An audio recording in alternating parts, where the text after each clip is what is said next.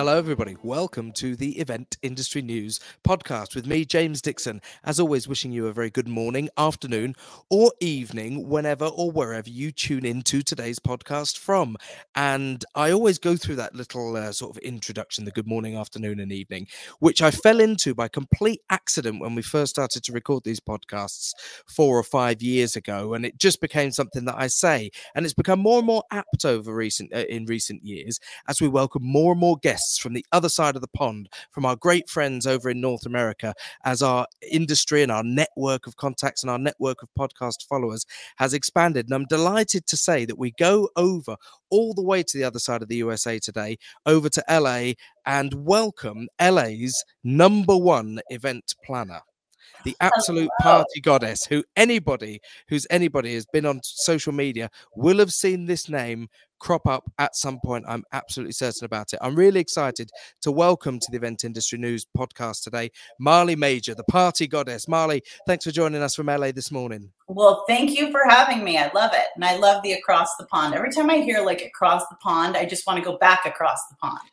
so it's so exciting. And you join us today having just literally done that, haven't you? You've just gone transatlantic and landed back in LA from Dublin, I think you said you were at? Yes, and through Heathrow, and I just was like, oh, I want to stay, especially now because all the Christmas stuff and everything is coming, and I just, back to work, how it goes. Back to work, and of course Thanksgiving over there for you guys tomorrow. I think we're recording this on the 24th of November, just for some context for our listeners and our followers, depending on when this actually goes out and gets published. Thanksgiving for you guys tomorrow, so party season presumably in full swing. Yes, the madness is beginning, and I love Thanksgiving so much. I was thinking this yesterday because it's like here the world starts to slow down a little bit. It seems like, on Martin Luther King Day or on, any other kind of holiday, people can text and email and be like, but on Thanksgiving, it seems like really taboo to like have to work. I don't know why. Right. It's like, and so I'm thinking it's so nice until Friday morning when So you get 24 hours away from the from the planning madness, and as I said, enthusiastically, and if there was any sort of humor detected in my tone on that intro, forgive me, because genuinely your reputation in LA is as the party planner. You've worked with a lot of names, both individuals and companies and organizations over the last few years. Would you mind sort of going back in time a little bit just at the start of this for people who maybe not so familiar with your work, and just tell people how you ended up in this business called events? Okay, well, we were joking at the beginning of this isn't going to be a Seth Rogen podcast. It will be if we go that far, but I will try to make it super short. So I grew up in Pasadena, California, and then I got my business degree from Georgetown. And the summer before my junior year, I didn't have anything that was inspiring me. So I decided I'm going to go to Paris to go to cooking school.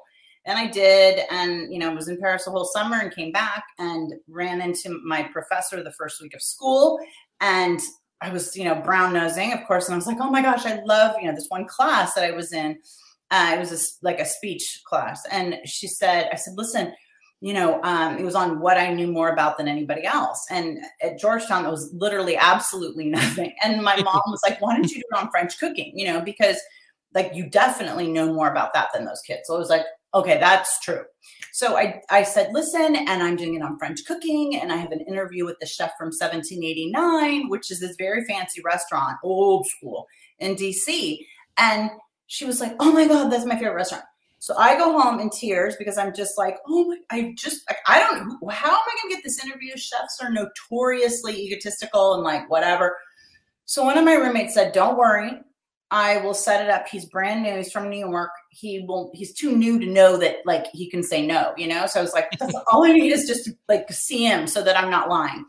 And so I met him. And as soon as I met him, I decided I needed to marry him.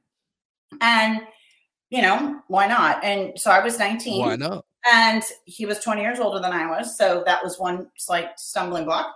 And then I was also, the kitchen of 1789 is in the basement. It's in the bowels of these, old little buildings. And I was like, and I am never going to see this guy again. I've got to think fast. So I noticed two things. This kind of starts playing in the business brain of mine, which is that he had souffles on the menu, and souffles are notoriously difficult for restaurants to have on the menu because, they can be overcooked or undercooked. They're a pain in the neck. It's all timing. And the second thing was that there were, of course, really no women in the kitchen, and everybody spoke Spanish, and he did not. And he would say he kind of did, but he didn't. And so I was like, okay, here's my in. I'm going, basically be the Spanish speaking souffle chef, right? So I think I had done a sum total of one souffle in cooking school, but I was like, I'm going to freaking figure this out. And this is before you could watch YouTube videos. So I, did my interview, and then I was like, okay, so like, can I shadow you again, kind of for my whole thing? And he was like, okay, yeah, whatever. I mean, you can come back like Tuesday or something. And I know he didn't think I was going to come. So I came back, of course, again in full hair and makeup, like ready to roll. And the long story short is that I got out of school at 2:30, and 3 days a week from 3:30 to 11:30, I did my shift and smiled and nodded as the makeup like melted off my face every night, never asked me out. And then finally, I went to cooking school in Normandy before my senior year. And I plotted the entire summer how I was going to ruin his life when I quit, and, had this big, announcement that, so I go back my senior year, and I was like, okay, school is too much. I've got to quit, blah, blah, blah. So he asked me out, and then we were engaged the month after graduation and came back to California. And if you marry a chef and you want to ever see them, you get into the same business as they are in. Sure. So he and I opened a restaurant, and then started a catering company from that, and took over an event planning space. And, there's so much to it that I even go over in my, I wrote a book to solve my own problems because I had many of them in business. And so, then you get to this point, and then shocker, he and I are having marital problems, and I'm having this bad skiing accident. And it was just like, literally, it was like a cluster. And so fortunately we owned the land that the restaurant was on. And so my dad said, listen, why are you doing this? Like, you love the parties. You don't love the restaurant business. You love the parties. Yeah. Yeah. Why don't you do the parties and we partner up, and, you're going to make more money. I was like, no, because I will have failed. I'm thinking that, which is the biggest joke, because I was failing all over the place, right? I was the only one, I think, that kind of hadn't fully gotten the memo. And so finally, this skiing accident where I'm like in the full brace, I'm in rehab, I'm like, okay, and my job is standing, right? And I was just like, there's got to be a message here. So I said, fine. And so we did that, and we partnered up. And then in 2000, I started the Party Goddess. And I'm kind of laughing when you're saying LA's #1 party plan, because the reason everybody's like, how did you come up with that name? That's such a great name. And the reason I came up with it is because, it's like, for framework here, I'm going through a divorce, right? I've just been named Entrepreneur of the Year. And then the newspaper comes out and on the front page and says, oh, I'm a fraud or whatever, basically because, they didn't know the inner workings of how we had cut this deal, and that I was, launching this event planning thing. So in the meantime, they come out with this, like, oh, she just won this thing and now her business is closing. And I was like, well, it's not. Here's the segue, but, that's a whole other story. And then, I have a 1-year-old, and I'm like, because my life looked amazing on the outside.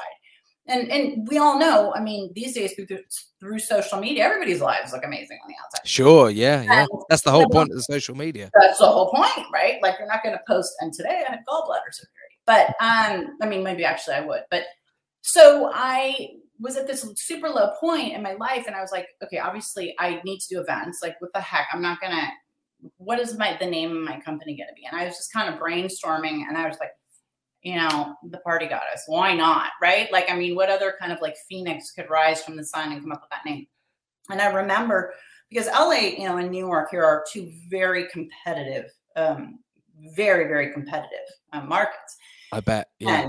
And so it's total dog eat dog. And so I remember starting out, and my boyfriend at the time was in the industry, introduced me, and he was like, you can do this. Cause I was like, I can't. I'm like, blah. And so he was like, you can. And so he would introduce me, and he was like, and this is Marley, she's the Party Goddess. And I remember the first time he said that to a group of people, and they were like, the party goddess. Like, oh, and I just remember looking at them and just thinking, I'm gonna freaking eat you for lunch one day. And I was like, oh yes, I am the party goddess. Like, if I have to be the party goddess, boy, I'm gonna be the party goddess.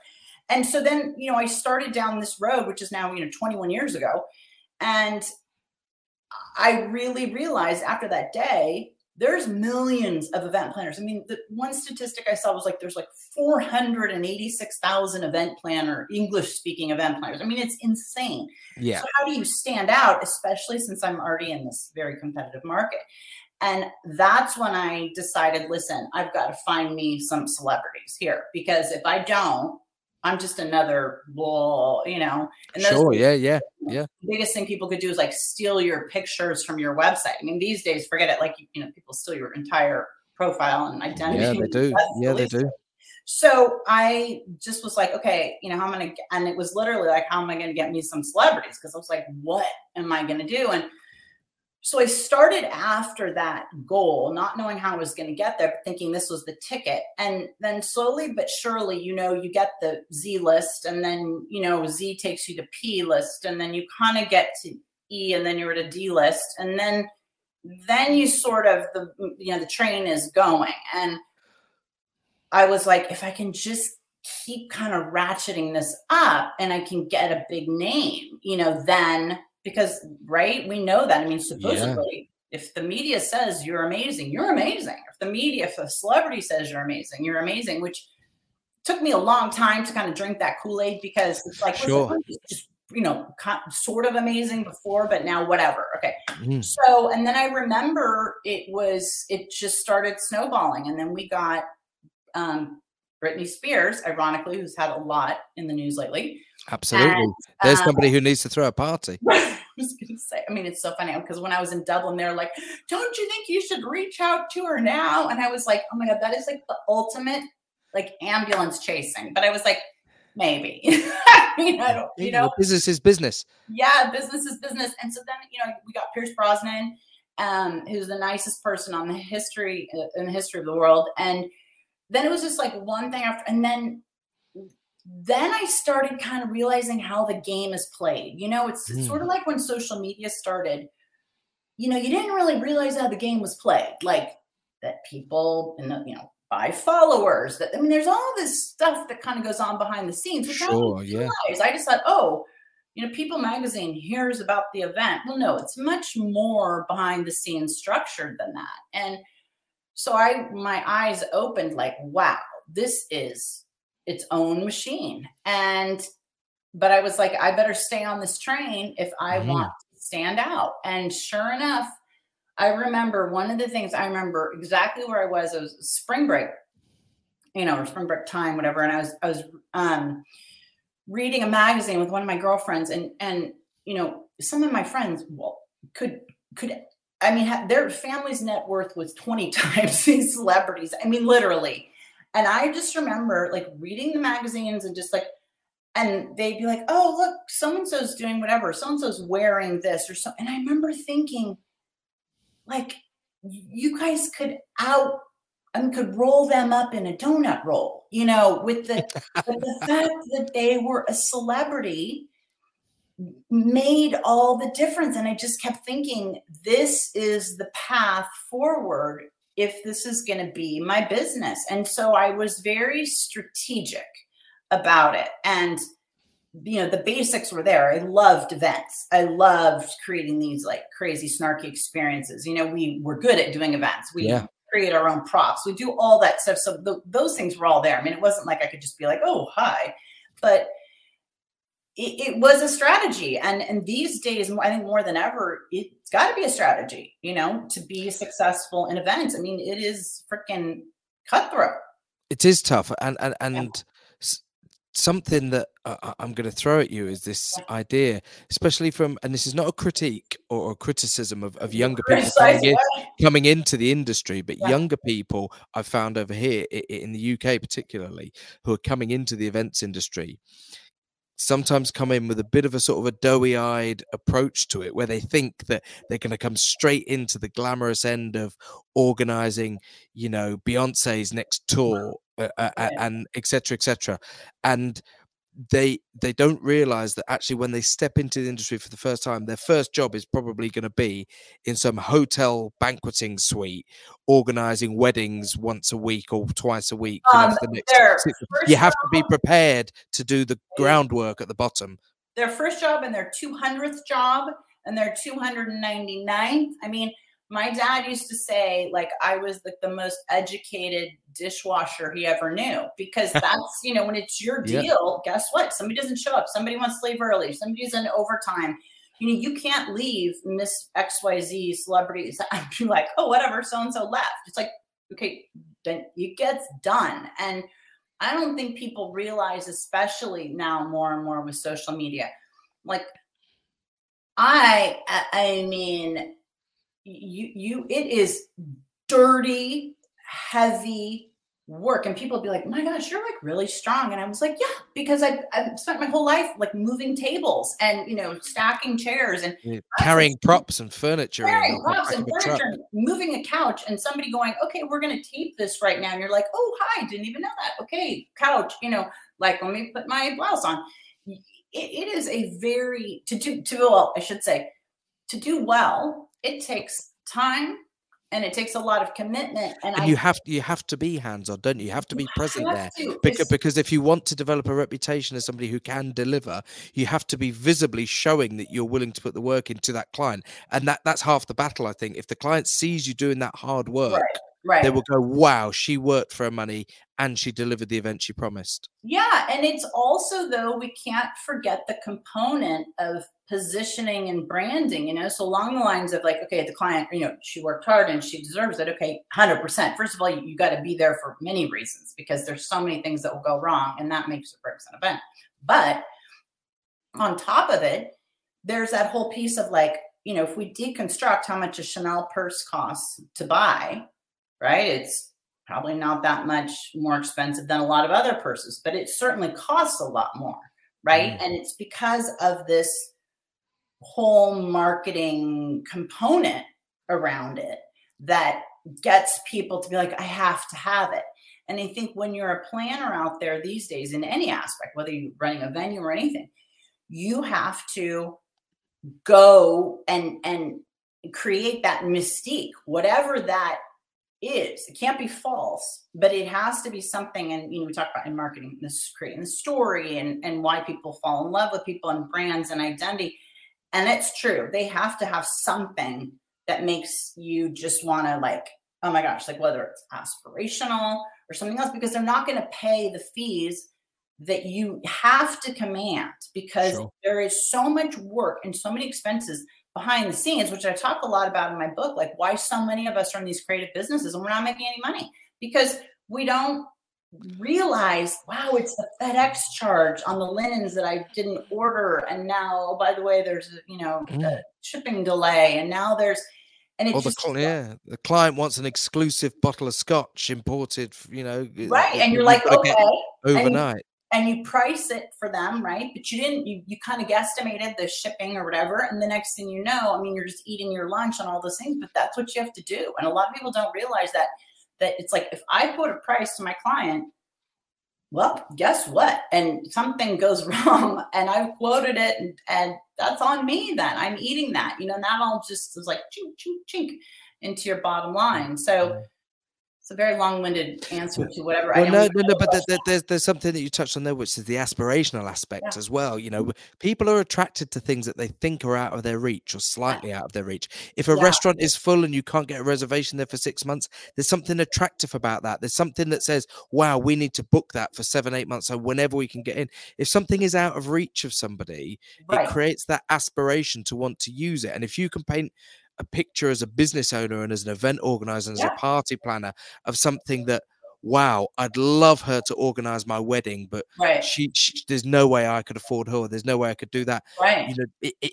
If you can even paint that picture, even if it's smoke and mirrors, it puts you in a good position. Yeah. And it's funny because it's kind of like, it's a little bit like dating when, there's the girl who's like so nice and so amazing and so like but available, right? And then don't we know the story? I mean, a million movies are made about the one that's kind of it's just a little bit out of reach. And I think like we're just wired to want a little bit of the chase, and some people want more of the chase. And, you know, they've done a lot of studies that there is a certain percentage of the population that as soon as you price it, just like something in the stratosphere, that percentage will always bite because they want to be that person, you know, like we have, you know, we would get the Neiman Marcus catalog, you know, a million years ago when you're getting the big Christmas book. And I remember seeing these things like the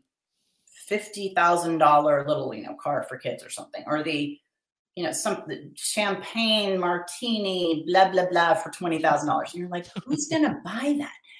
And then when I finally started looking at some of these neuroeconomic studies, you realize those things are placed there just for that percentage of people who just wants to be the person that says, oh, I got that. Yeah. Yeah. So, absolutely. You know, wider you know, a lot of restaurants most restaurants carry champagne, but you know, why do you only see a few magnums in the back of the fridge? exactly. Why do you only see one Nebuchadnezzar at the side? It's because on the day that one person comes in and says, I'll have the Nebuchadnezzar, please, of champagne, right? You know, everyone in that restaurant will turn and go, holy shit, look right. at those guys with a gigantic bottle. Right. And now, mind you, right, the credit card might get declined at the end of the meal paying for that, but it doesn't matter, right? Because it's all about oh, wait, who's that? You know?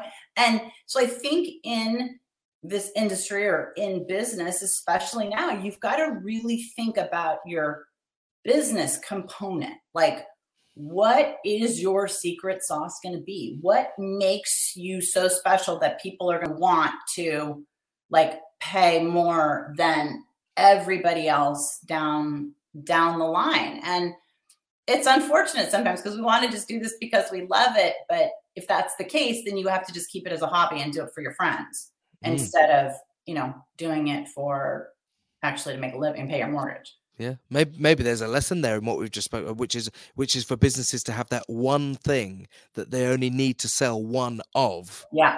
That they tell everybody about, and they know that 99% of their clients are going to say, I can't afford that. But they need that one thing that one client can buy, because it purely gives them the opportunity to say to everybody else, oh, exactly. This is this, and it's slightly out of your reach. Yeah. You know, that there is that aspiration thing. I'd love to get into some of the, I suppose the sort of the more, some may say mundane, I say day-to-day excitement of organizing events, and get some of the stories, because, you know, for us in the UK, there is something exotic and attractive and exciting when you say, I'm talking to an event planner that's based in LA. Yeah. You know, we've all seen the movies. We all get this instant image of the blue sky and the Hollywood Hills. And it is a beautiful blue sky today, I will tell you. I mean, it's going to be 80 degrees and it's the day before Thanksgiving. And I'm sitting here going, oh, but I love rain. Like, why can't it be Dublin, London weather? You know, I mean, the grass is always greener, or the, you know, sky is always bluer. Well, we're ready to be indulged, certainly for the listeners and people who are listening to this in the UK and in Europe at the moment. We would love to get, you know, a couple of stories from you. Tell us about some of the stuff you've worked on recently, stuff that's coming up, or any events that really stick in your mind, and some names that you can drop into that. Yeah, so this one is a great story, which I'll tell you, which I can't drop the name, but then I'll tell you some other ones that I can drop the names. But great. This one is so significant because it is very, very high profile client, billionaire, and newly married or about to be. And so the new wife was in charge of, you know, this kind of big coming out event. And one of the things they'd done is this house had been under construction forever. So finally, they're going to fill this Olympic-sized swimming pool and have, you know, 9,000 of their best friends over. Not really 9,000, but yeah. And she was like, well, what kind of entertainment like could we do? And she was like, maybe synchronized swimmers, maybe, you know. And then she wanted cavalia, you know, the horses. And I was like, okay, you know, no worries. But even in those days, you know, before quarantine, there was a quarantine, and I was like, those horses, you are going to pay for those horses to come from, I think they were coming from Spain or something at that point, from their previous gig. They're all going to quarantine, Then they're going to get here. They're going to have a certain amount of time to practice because, of course, she had like a riding rink and all that stuff. And I was just like, okay, well, what else, you know? And so then she wanted dolphins to swim in the pool, you know, the trained dolphins. And I was like, okay, hi, you know, I'll do anything you want, right? Within reason. But I said, you know, we're going to have PETA. They're going to be at the back door. You and this new life you are creating here around being whatever, ecologically responsible and whatever. And we're going to have dolphins in that pool for your gazillion dollar event. Yeah. Okay. They're going to be like beating down the gate, you know? And it's just amazing that there are really people out there who are like, well, just bring in Cavalia. Or just bring in the dolphins to just swim. I mean, can you have your listeners imagine? I think what that there are people out there are people out there who, when it gets to a certain point of financial wealth, that it really doesn't become a consideration for them anymore. No, you know what? 150,000 to bring some horses in from Spain. Yeah, fine, great. Send me the bill. Not a problem at all. You know, it's like me clicking go on a new cable for my laptop off of Amazon. You know, it does become that mundane for them at that level of wealth. Like whatever. And then the other thing that was there's a billion stories, right? A lot of I'm laughing at dolphins in swimming pools. It's just literally imagine. Just think for a second. What are you going to have? The truckload of dolphins? I mean, dolphins swim, right? Like how, you know, so we transport them even to the side of the pool. What are they in a chute coming in? Like, it's just mind-boggling. Not to mention the fact that the whole thing would have had like Wet and Wild. Get a big slide. Be Wet and Wild, all right, on for many, many reasons. But another one that I just remember is when we did this event for Britney Spears, and we were doing, I can't think of anything for that event we weren't doing. We were doing every aspect of it. Okay, like the centerpieces, the rentals, the decor, the entertainment, everything. So the reason I say that is because if there was an issue, it would come back to us, right? Of course, yeah. The buck stops with you. We were the point person. And so, you know, you sign the confidentiality agreements and all this stuff. And I take that stuff very seriously. So I've got everybody down the line signing the confidentiality agreements and the whole thing. And then I remember as it's getting closer and closer, and this is one of the times I started to realize, wow, this is how the game is played. And some of this came out in magazines, so I can say it. But all of a sudden, it was like, this one store that is very famous for, you know, doing the gift bag, the swag and stuff. Mm-hmm. They somehow leaked when I was going to be picking the stuff up, because I was supposed to pick the gift bags up and then deliver them to this house where it was going to be. It was at one of the Real Housewives of Beverly Hills house. And I was supposed to deliver it. And then I was like, oh my God, well, of course I hadn't leaked it. Right. And so, but to me, I was like, oh my God, Britney Spears camp is going to think that I leaked it. And so I was like, no. So I made it so that the gift bags were coming back to my house. And then, you know, there'd be a day delay. And I was, you know, all this the Black Ops and this whole thing. And then I remember the day of, and we're setting up, and there are helicopters, and the helicopters are flying so low. When people talk about that, it's scary. It is freaking scary because you have kids, you have whatever. And I remember just being like, oh my God, there's only one way the helicopters could know. And I was like, I had put every contract under a different name. I had put everything. I was like, there is no way.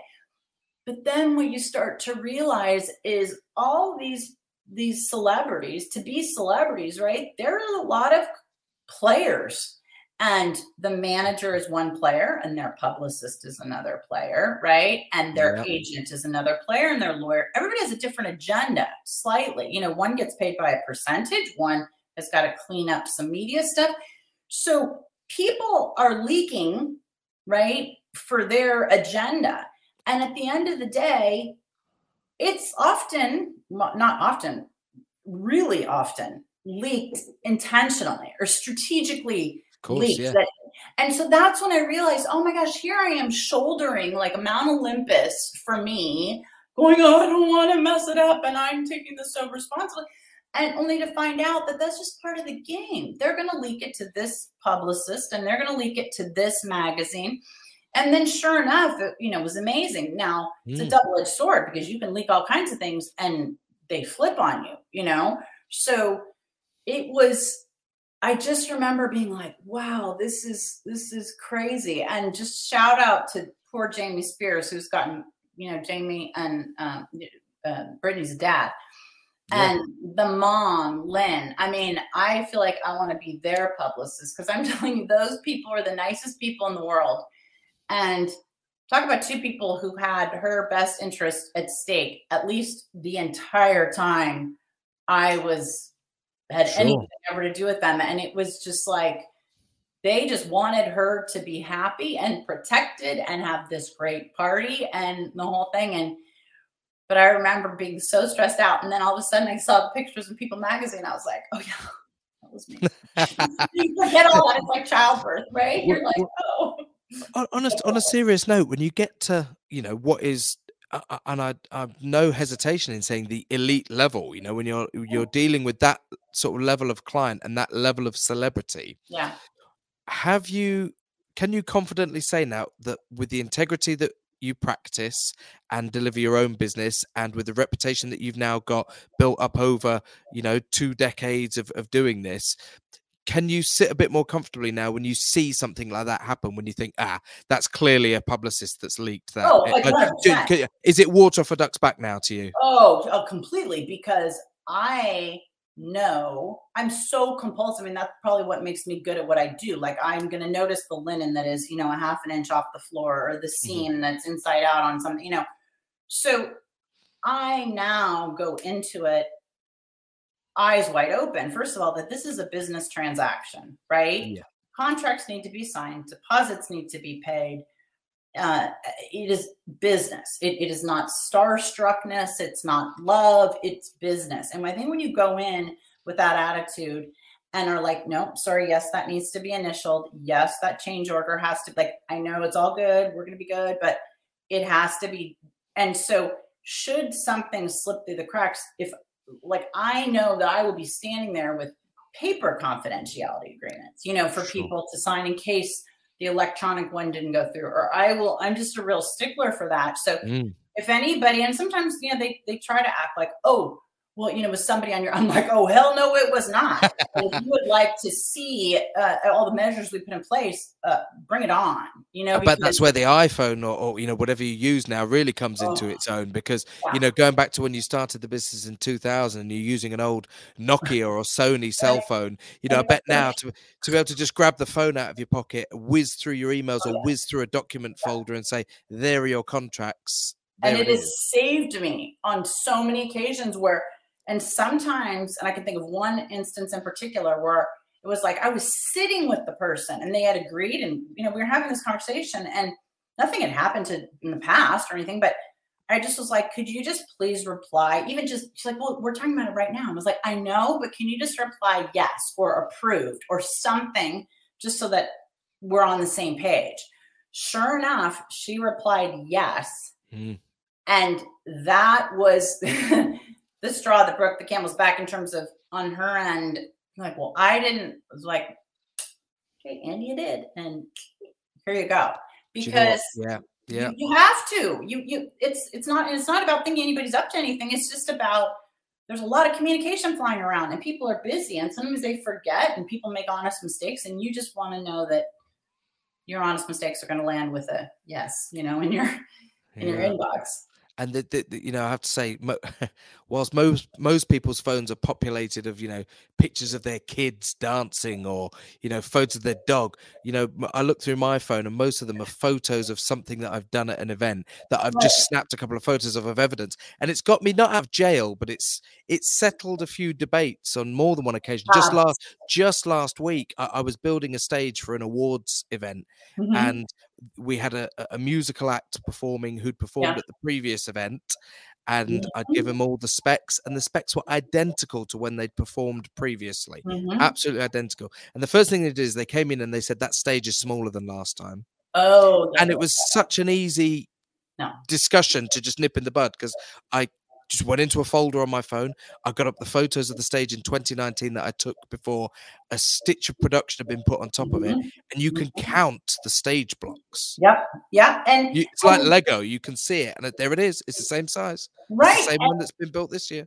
And it's just about being good at your job. It's just about that being your default. You know, like I always, like when we go into a venue or something, you know, because you pay, you have a security deposit or damage deposit, whatever it's going to be. Mm-hmm. And so when I get to a venue, I am like, this stain is on the carpet. Like, I have my timestamp photos. I'm like, okay, hi, here's all the things that, I mean, it's no problem. Nobody's going to see it. But don't even think that you're coming back to me later to replace the carpet. Yeah, and saying, "Oh, red wine stain." No, that was there. It's kind of like, you know, when you get up the car from the valet or whatever, and they're like, "Okay, this dent was here, this dent was here, this dent was here. Do we all agree? Yes." And then it comes back with the same dents. Everybody's fine. It comes back with like a few more, and you know, okay, but I'm not going to be paying for all the dents on this car that it's had for its whole life. So it's turned so much into the business of event planning. It really has. And it has to happen though, especially when there's that sort of, you know, that level of finance at stake, you know, when you're talking with the budgets and the quality of the venues that you must be working in. You're talking, you know, six figures sometimes maybe on top of the bill if something's gone wrong or if you haven't seen something. Well, and I just, that whole, you know, the whole world, I think, has heard of that whole movie thing with Alec Baldwin with Rush. Sure, yeah. And, you know, I always just go, as soon as something like that happens, is like, you know, you feel so horrible and you think, oh my God, you know, like it's just so sad. And then, you know, after a while, then it sort of kicks in and I go to the business component and I'm like, oh God, because everybody's going to be sued. And it's the same movies, or it's the same thing with events. You know, every participant is going to get sued, which is already starting. You know, you got Gloria Allred now representing some script supervisor. I'm like, how? Okay, but whatever. And we have to think of it that way in terms of events. And then you get to the insurance component. And I remember when I found out that set had like a $6 million umbrella policy and a $1 million per occurrence. And I was like, I have more insurance than that. Like, and I was not doing, there are no firearms involved at all in my, you know, latest events. Just dancing horses and dolphins. Dancing horses and dolphins being unloaded with dolphins are probably worth more than God knows what. But I just was like, this is going to be a bloodbath.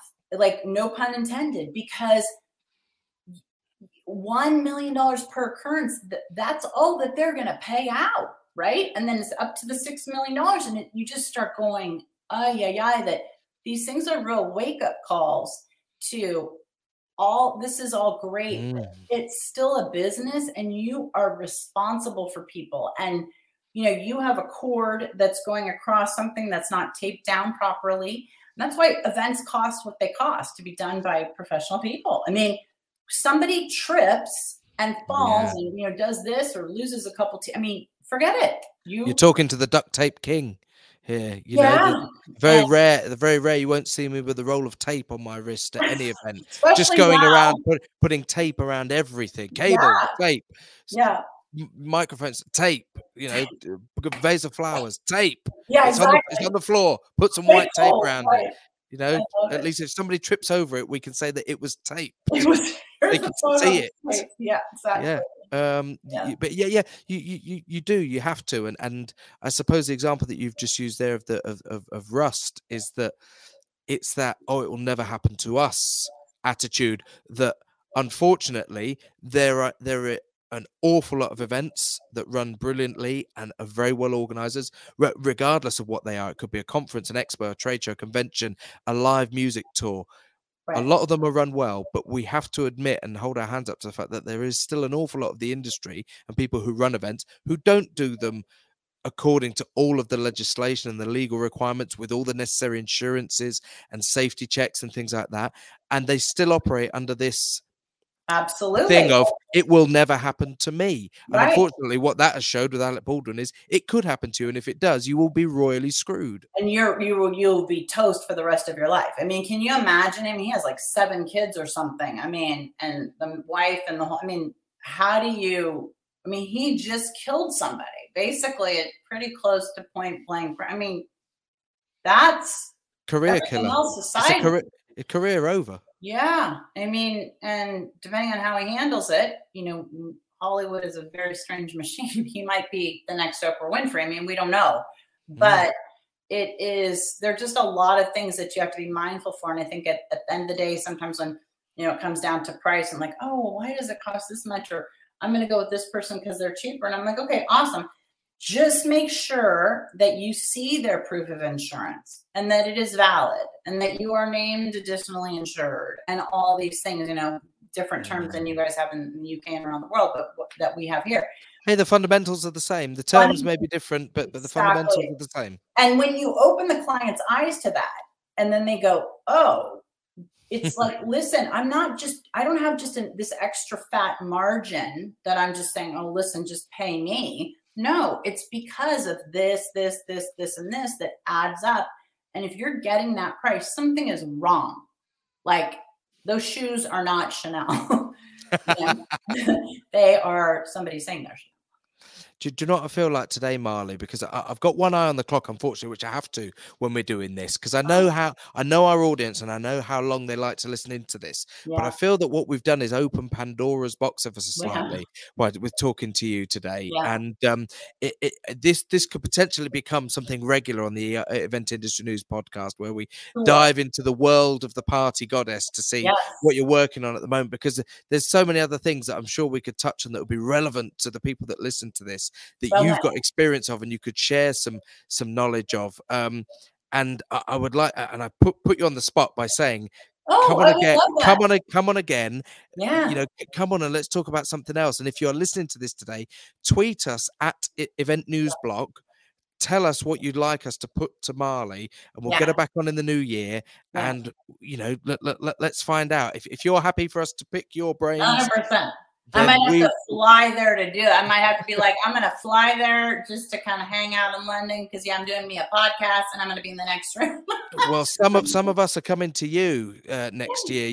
Event Tech Live, which we are very closely associated with, is as many of our podcast followers will already be aware. Event Tech Live announced at its London show a few weeks ago that it is launching Event Tech Live USA in Vegas in June. So we are taking the Event Tech Live show over to Vegas in June next year, and I'm hopefully going to be part of that production team as I am on the Event Tech Live UK show. So. This is when I was watching Bloomberg, when I was in UK and they're doing the Singapore conference, and they were all excited because they were like live with all these people in Singapore. And I was like, that'll be like, finally, I see you. You're in London. I'm from LA. Now we're all together in Vegas. Yeah. So I would love that. It'd be super fun.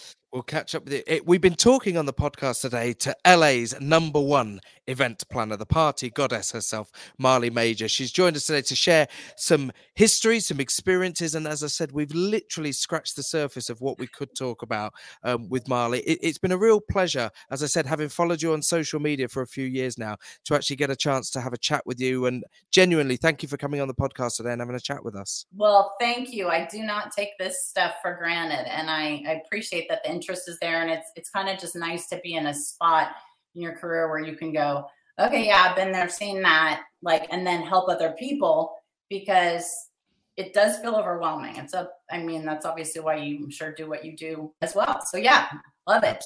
Absolutely. If you want to find out more about what Marley and her team do, there's some links up on the screen at the moment if you're watching the video version of this on eventindustrynews.com. If you're listening to this as an audio version, marleymajor.com, and that's Major, MAJCHER, marleymajor.com is where to go to, and also thepartygoddess.com. And both of those websites are interlinked. So if you land on either one of those, I've done that this afternoon myself, you'll find it really easy to navigate between all the different things that Marley's got going on and find out a little bit more. And of course, if you go on any of your social media platforms and search for Marley Major, then as I said, you will definitely find her, and I would recommend that you follow her. There's some great stuff on there. There's some great stuff on the blog recently, particularly for our US listeners, stuff about Thanksgiving and table settings and all sorts of great stuff. Really appreciate it today, Marley. Of course, to all of our own followers, if you are watching this, as I said, on eventindustrynews.com, then hello to you all. Thanks for tuning in on the website. And whilst you're here, make sure you click around some of the other areas of the website. Check out the latest news, features, and supplements that are on eventindustrynews.com. And of course, there is the audio version of all of our podcasts available via your chosen podcast platform. It's out there to listen to, and over 250 episodes now, featuring all sorts of people and topics from across this broad spectrum of life that we call the events industry. It brings us to the end of today's episode. It's been great to talk to Marley Major, who's joined us today from her base in LA. We'll see her again on the podcast next year, but for now, we're going to finish today. Thanks very much, everybody, for tuning in, and we'll see you on the next edition of the Event Industry News podcast.